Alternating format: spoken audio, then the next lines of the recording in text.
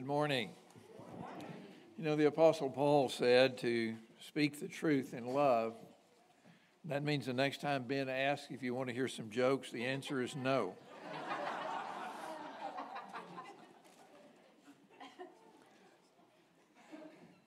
We're very thankful today that you are here, especially thankful today and rejoicing with Ben and his family. His sister Carrie is visiting with us today from Tennessee, and after our Bible classes, she's going to be baptized into Christ. And we are so delighted about that and rejoicing with them and look forward to celebrating those moments with them. We started last Sunday talking about love for a few weeks, about marriage, and so we're carrying that on today. I heard not long ago about a couple celebrating their 75th wedding anniversary, and as they were at the celebration, sitting side by side, the man turned and looked lovingly at his wife, and he said, "After 75 years, I've always found you to be tried and true." She didn't hear very well, and she kind of clouded up, and she said, "What did you say?" So he said it a little louder. "After 75 years, I've always found you to be tried and true." Then she got a real scowl on her face, and she said, "Well, I'll tell you something. After 75 years, I'm kind of tired of you too."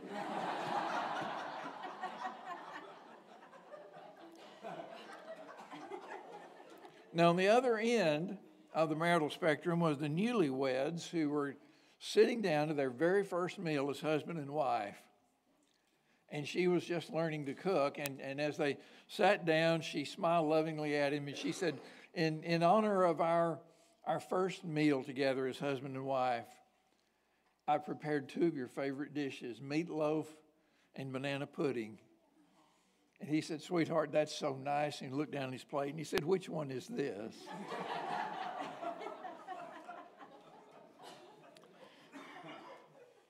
Marriage can be hard.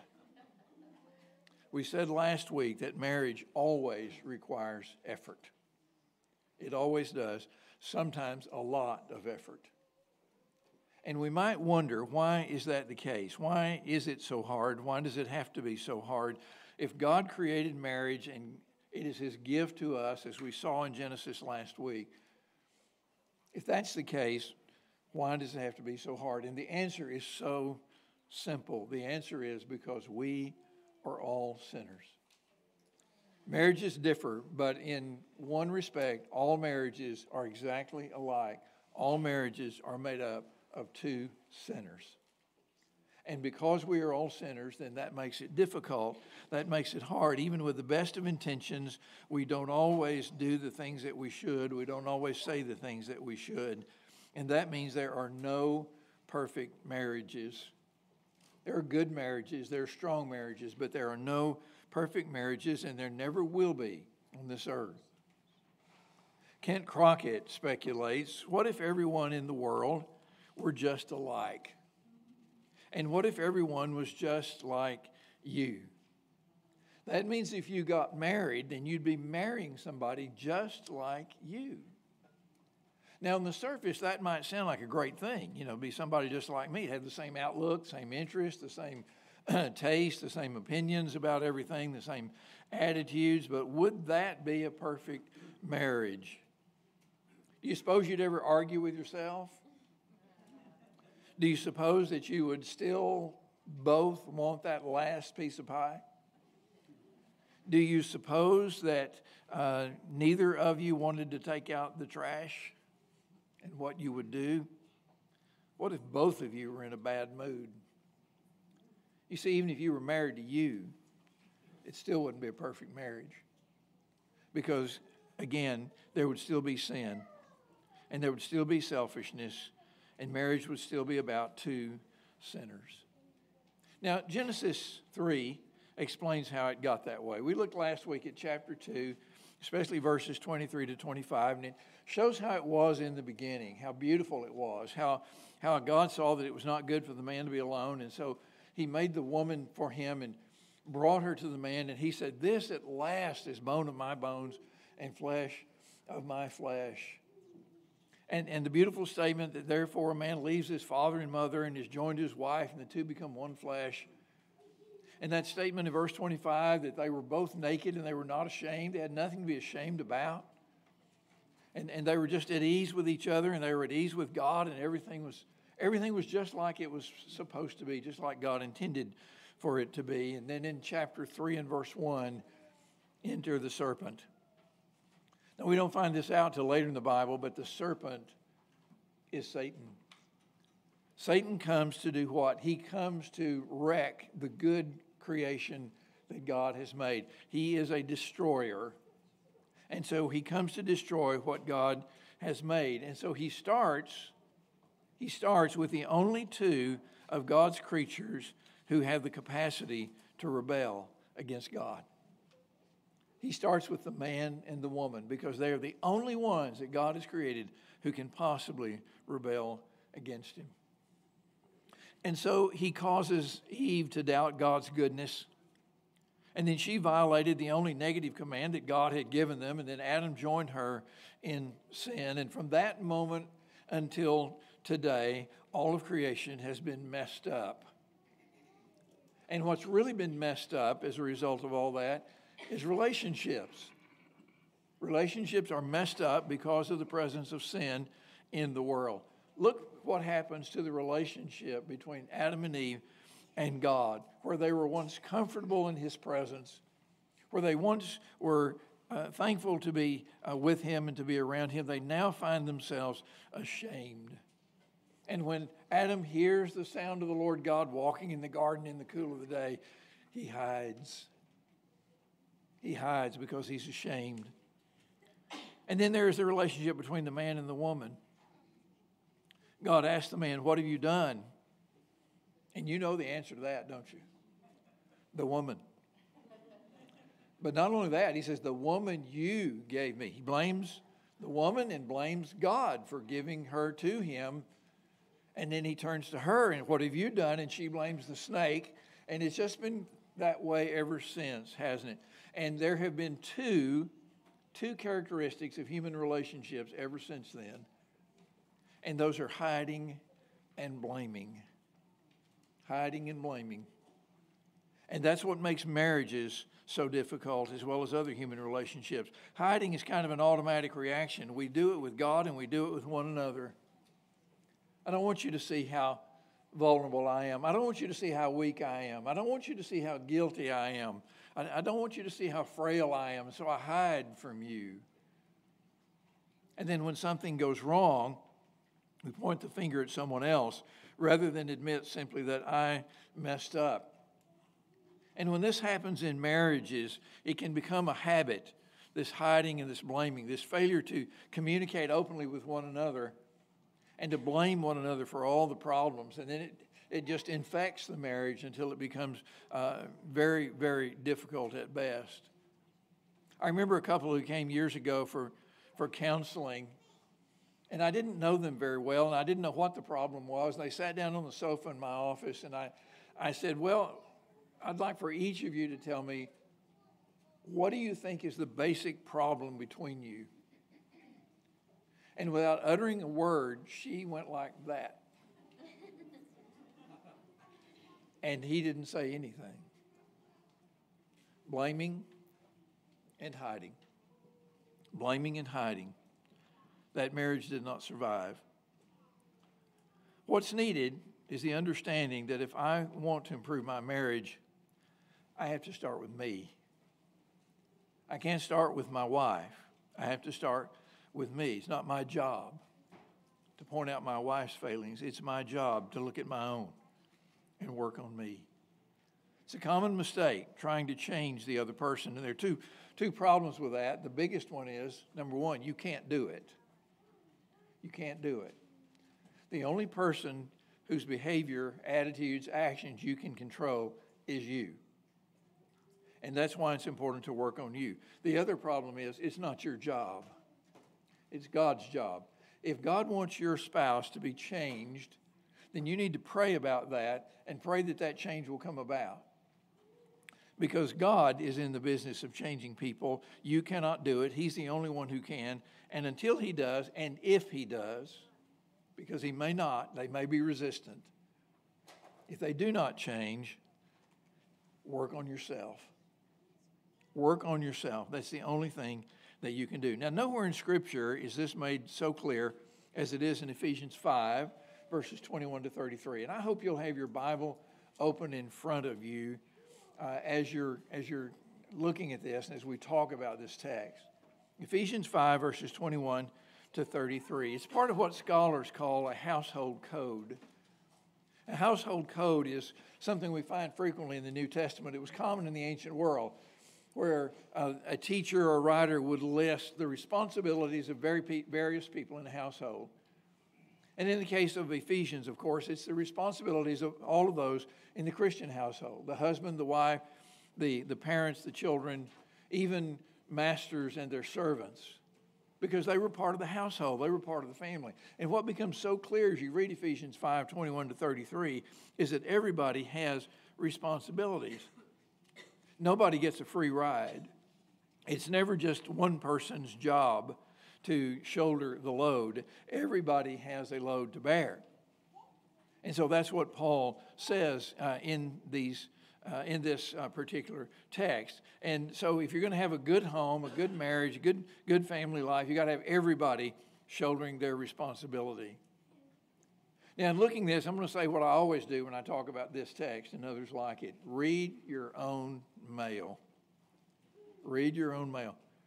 What we enjoy doing sometimes with a text like this is we say, okay, that's the men are reading it and saying, that's the one that tells my wife that I'm the head. Or the wife is reading it and she's saying, that's the one that tells him to love me as Christ loved the church.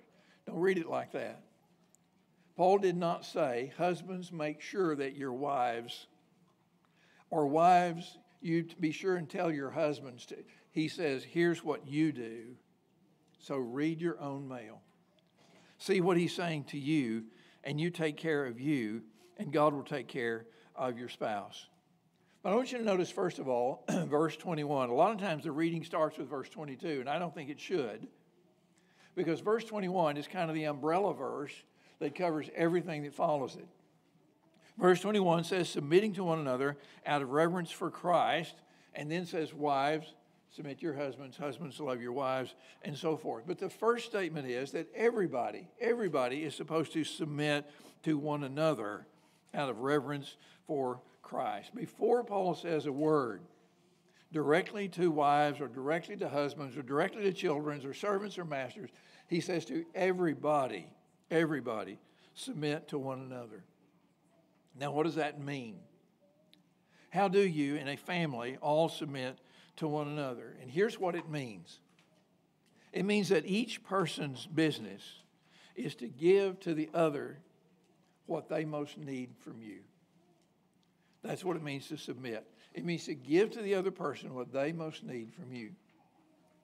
Why is that the definition of that? Because look what he says. Submit to one another out of reverence for Christ. And what did Christ do? He gave you and he gave me exactly what we needed. He didn't give us what he necessarily wanted. He didn't give us what was easiest for him. He gave us what we had to have. He gave us his own life. And now Paul says, submit to one another out of reverence for Christ. Do that for each other. Submit yourselves to each other. Then starting in verse 22, he does speak directly to the wives, and he says, submit yourselves to your husbands as to the Lord. And then further down in verse 33, he says, let the wife see that she respect her husband. So this submission to the husband in the case of the wife looks like respect. It looks like respect for her husband. Now, let me clarify something here. As to the Lord does not mean that he's God. All right? He may think he is on some days or act like he is at some time, but he's not. All right? You know that. He knows that. Does not mean that he's God, but it means to give the same kind of submission to him as a Christian gives to Christ because of what Christ has done for us. We love, why? Because he first loved us. And so we give that loving submission to him. We give that respect to him. And that's what Paul is telling wives to do. Now, why does submission for a wife look like respect? And the answer, I think, is because it's one of the greatest needs that men have. Later, we're going to talk about the fact that men and women are so much alike in so many ways, and yet we're so different. But we are so much alike in so many ways and yet so different. But one of the ways that men differ from women, and this is not exclusive, I'm not saying that women don't have this need at all, but men seem to have it more, is the need for respect. The need to feel adequate. You know, it starts when we're kids. We begin to wonder, particularly in adolescence, am I good looking? Am I smart? Can I make the team? Can I keep up with the other kids? Do I fit in? Am I like them? Am I accepted to them? And all those other things. And then it continues on into adulthood. You know, we sometimes talk about adolescent behavior. You know why a lot of that adolescent behavior happens, especially among little boys? They're trying to prove themselves. They're trying to find themselves. They're trying to show themselves to be worthy, to be, all the things that they need to be. But it continues into adulthood when a man begins to ask, can I be a good husband? Can I be a good father? Can I be a good provider for my family? Can I lead my family? Do I know how to do that? Am I able to do that? And what your husband needs from you, ladies, what he needs from you is for you to say, yes, you are capable, you are adequate. I believe in you. I trust in you. I married you because I believe in you and trust in you. What he doesn't need is reminders of his failures and of his weaknesses. He needs you to affirm him. And if not, you may continue to see an adolescent in behavior. Well, that's what he really needs, is respect. But then Paul turns his attention to husbands, beginning in verse 25 and going through 31. And he says, husbands, love your wives as Christ loved the church and gave himself up for her. You know, people ask sometimes, can love be commanded? And the answer is yes.